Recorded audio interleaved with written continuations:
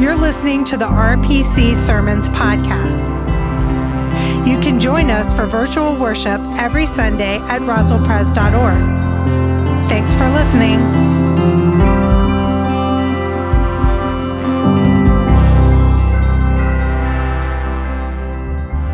Amen. Thanks, y'all. Well, today is also a World Communion Sunday. People all across the world are going to celebrate the sacrament of Holy Communion. We'll be doing that in a few minutes as we join with the universal, worldwide body of Christ. And today is also kicking off our generosity sermon series, Blessed and Blessing. We're going to spend the month of October reflecting on our blessings and then discerning how God is calling us to commit to give in 2022. This is one of the ways we can discern, help the leadership of RPC discern what are the ministries God is calling us to and how wide and deep can we go. There are three different ways you can make your commitment. You can do it online at roswellpress.org/give. You can also get one of the pledge cards that are outside these sanctuary doors. Write in your information, drop it in the offering plate, or you can always mail it in. We'll be sending out a mailer to the congregation, and you can return it that way. But when you do pledge, it allows us to wisely plan for the ministry Christ calls us to. And we are looking at blessed and blessing. How has God blessed us so that we can bless others? I think this is the heart of the call of the Christian faith. Let us look at Genesis 12, 1 through 3. Listen for the word of the Lord. Now the Lord said to Abram, "Go from your country and your kindred and your father's house to the land that I will show you. I will make of you a great nation, and I will bless you, and make your name great so that you will be a blessing. I will bless those who bless you, and the one who curses you I will curse. And in you all the families of the earth shall be blessed." This is the word of the Lord. Thanks be to God. Let us pray. Gracious and loving God, we ask that in the next few moments you might be our teacher, that you might help us reflect and see and acknowledge and celebrate all of the ways you've blessed us, but then not to keep those blessings for ourselves, but use them to bless others. Now may the words of my mouth and the meditations of our hearts be pleasing in your sight, our rock and our redeemer. Amen. I will bless you so that you can bless others. I think this is the heart. This is the logic of the Christian faith. We are blessed so that we can bless others. I think there are numerous ways that we are blessed. Many of us are blessed with family and friends. We're blessed with employment. We're blessed with the sun to warm us during the day and the moon to shine down at night. We are blessed with food, like pizza and tacos and ice cream. You can see my major food consumption. We're blessed with pets. We're blessed with hobbies like music and sports and model trains and gardening. We're blessed with healthcare and dentistry, central air, electricity. I could go on and on. We are blessed in numerous, almost countless ways. And with that blessing, we are called to bless others. Blessed to be a blessing. I've always read today's text, in the way that, look at how blessed Abraham and Sarah are. Look how blessed they are. But that's not really the message we have. See, the blessing has yet to be realized. The blessing is to happen in the future. The blessing comes only in chapter 12 as a promise. You see, God has called Abram and Sarah out of his father's house, out of his homeland, his hometown, to go to the land God will show him. God hasn't blessed him yet. He only promises to bless him in the future. It is not yet a present reality. First, he has to step out in faith. Abraham and Sarah were leaving the land of Ur. Ur in the ancient Near East was known as the center of civilization. It was a metropolis, a city, a happening place. And they're kind of called to go nowhere. Go east. It's a promised land that they'll be blessed in the future, but it is not a present reality. I can just imagine the conversation they had that morning. Abram comes down for breakfast. He looks at Sarah and says, "Wow, crazy vision I had last night." She's like, "Really?" He says, "Yeah, God told me that we're supposed to leave town and head east and keep going to the land of milk and honey." And she says, "Are you sure it's not those spiced figs you had last night?" He says, "Nope, I heard it as clear as the bleating goats of Gilead." Oh, and also God said he was going to bless us so that we could bless others and all of the families of the world would be blessed through us. Now, Sarah was more of a realist. And she says, honey, Abe. Now, she always said, hey, Abe, when she was about to criticize him. And she says, you're a 75-year-old man. Have you lost your mind? And then Abraham, he looks down, and then he begins to sing. He says, someday, girl, I don't know when, we're going to get to that place where we really want to go, and we'll walk in the sun, but till then, tramps like us, Sarah, baby, we were born to run. She's like, fine, we'll go. I can just imagine them, the excitement of hitting the open road, we're going, we're ready to go, and then the first sandstorm hits. Reminds me of that movie, Swingers, everybody was watching in college. One of the opening scenes, Vince Vaughn calls Jon Favreau and convinces him to go to Vegas. They live in LA, it's about a 4-hour drive from LA to Vegas, and Favreau's initially hesitant. He says, well, will we get there by midnight? And Vince Vaughn, always an optimist, says, oh yeah, we're going to be up $500 by midnight. He says, Vegas, baby, Vegas. And so then it cuts to them driving in the car, and they're chanting, Vegas, baby, Vegas. And then it cuts away and comes like 2 hours later. They're both half asleep, and Vince Vaughn is like, Vegas, baby, Vegas. And I think that's probably how Abraham and Sarah were. They initially had this promise of blessing. Let's go. Let's hit the open road. But then the sand begins to blow in their face. They begin to go up steep inclines. They have to search for food and water, find it for not just themselves, but for their camels. Their mouths are parched and dry. And as B.B. King once sang, the thrill is gone. The thrill is gone. What happens when the blessing is a promise and the thrill is gone? How many of you currently feel the thrill of the Christian life? I know God says we're blessed, but there are so many times where we don't feel blessed. The past 18 months feel like this interminable boxing match with no end in sight. Ran into a woman the other day in the church office. She's a mom. I said, don't you feel so exhausted? All the conversation, masks, no masks, kids virtual, not virtual, vaccines, no vaccines. It just goes on. And she said, the word fatigue doesn't even begin to describe it. And I think we all share a little bit about that. What do we do when the thrill is not there? What do we do when we don't feel blessed? When the blessing is just a promise, it's not a present reality. Abraham and Sarah know how we feel. God has made a promise to bless them, but it's not a present reality for them. It only comes as a promise, and the promise time and again will be threatened for them. Look at all the threats there are to God's promise. Abraham and Sarah are barren. They don't have any children. They are both advanced in age. They are way beyond their childbearing years. On their journey, Abraham's nephew Lot will almost get them killed in Sodom and Gomorrah. When they get to the land of Gerar, the king tries to take Sarah into his palace for his wife. And then when Abraham is 100 years old, Sarah's 90, she gets pregnant and has Isaac.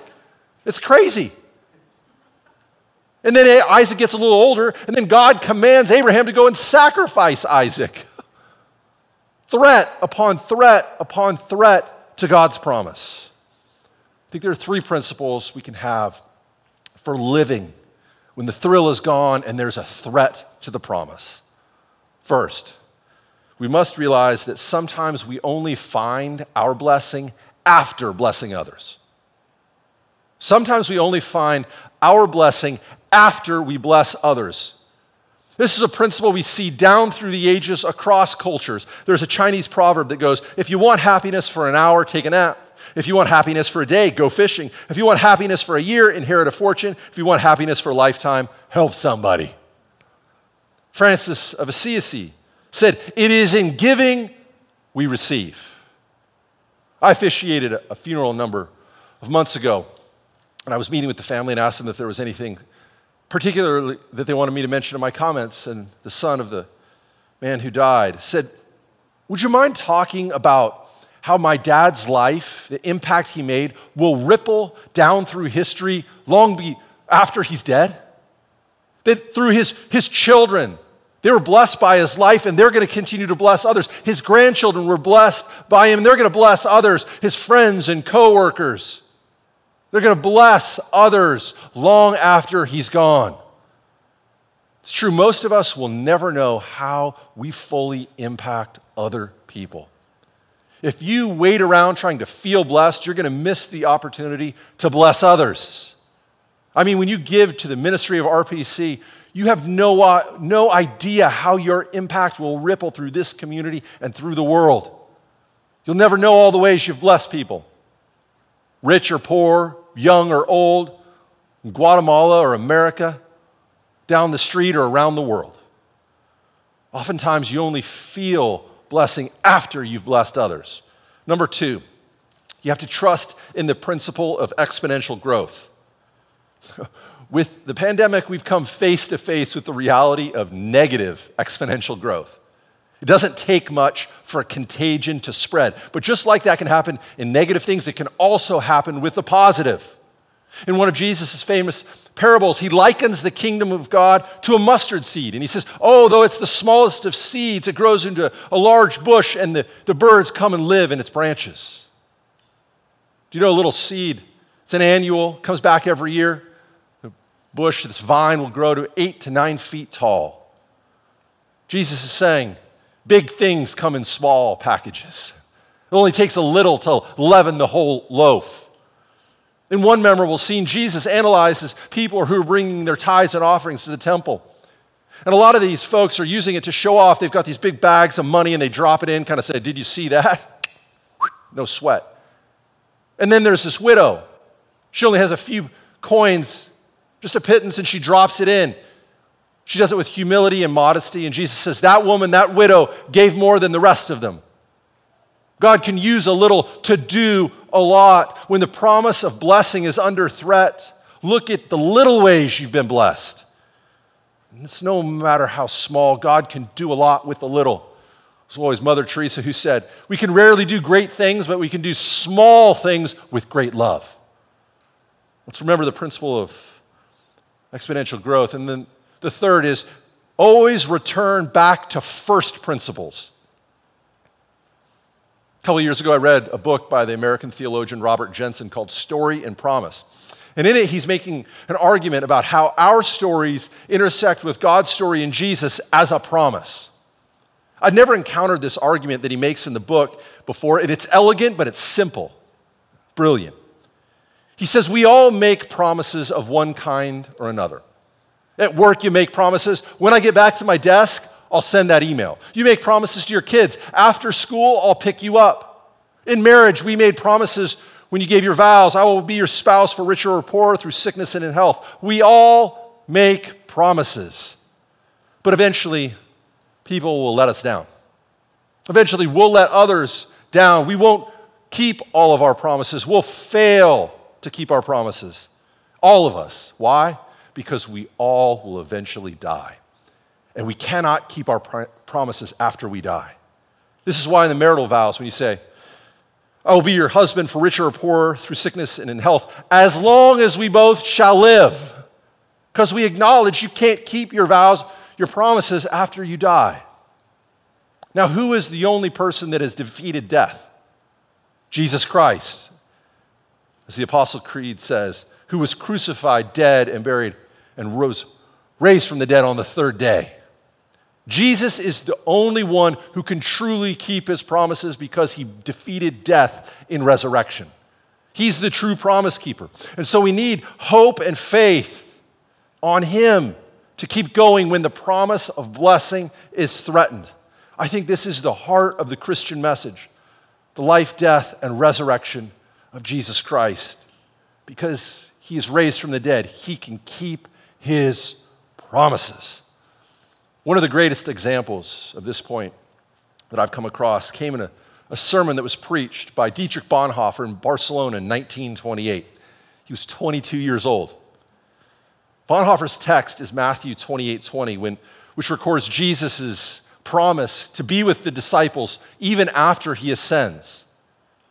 And Bonhoeffer's sermon addresses the contrast between the message of Jesus and the general state of Europe. He's speaking primarily to the after effects of the First World War, but he doesn't know that this message will sustain him when Hitler and the Nazis come to power, and he'll eventually join the resistance and pay the ultimate price for his resistance against Hitler and the Nazis. But at the age of 22, he's in Barcelona, and he preaches this message in 1928. Listen to this. The question, how can we believe in Jesus' promise, is the implicit subject of this excerpt, and while it is almost a century old, many of the same themes emerge in our world today, where despair, loneliness, and depression afflict larger and larger numbers of our population. Does that sound familiar? Remember, I am with you. This is the Easter message, not the distant, but the nearby God. That is Easter. A searching and anxious groping and questioning for divine things permeates our own age. A great loneliness has come upon our age, the kind of loneliness found only in a God-forsaken age. The enormous distress of isolation and homelessness has come upon the colossal, wild activity of countless masses of people in the midst of our big cities. Yet the yearning grows for the time when once again God might abide among human beings, when God might be found. A thirst for contact with divine things has come upon people, a burning thirst demanding to be quenched. Currently, he says, a great many remedies are being offered for sale that promise to quench this thirst in a radical fashion and for which hundreds of thousands of hands greedily reach out. In the midst of this wild activity and marketing frenzy, with new means and ways, we find the one word of Jesus Christ. Remember, I am here. You don't need to search very far at all in order to question or engage in all sorts of mysterious activity, he says. I am here. That is, Jesus does not promise his coming, does not prescribe paths that might take a person to him, but simply says, I am here. Whether we see Jesus or not, feel him or not, want him or not, none of this makes any difference over against the fact that Jesus is here with us, that he is simply wherever we are, and that we can do absolutely nothing. Jesus says, I am with you always. Christ's presence is with us even now. That is the great promise of the resurrection. This is our great blessing. Even when the thrill is gone, when we don't feel it, Christ promises to be with us. And so when the thrill is gone, when the promise is under threat, remember, sometimes we have to bless others and then we only feel blessing after that. Remember the principle of exponential growth. God can do a lot with a little. And remember first principles, that Jesus Christ, life, death, and ultimately resurrection stand at the heart of the Christian message. You are blessed to be a blessing. Let's pray. Gracious and loving God, we thank you for the blessing we have received in Jesus Christ. We pray that we might feel your presence, that we might use that blessing to bless others. I pray that we as individuals and we as a community of faith gathered around that good news might serve others and bless others as you have served and blessed us. In your name we pray. Amen.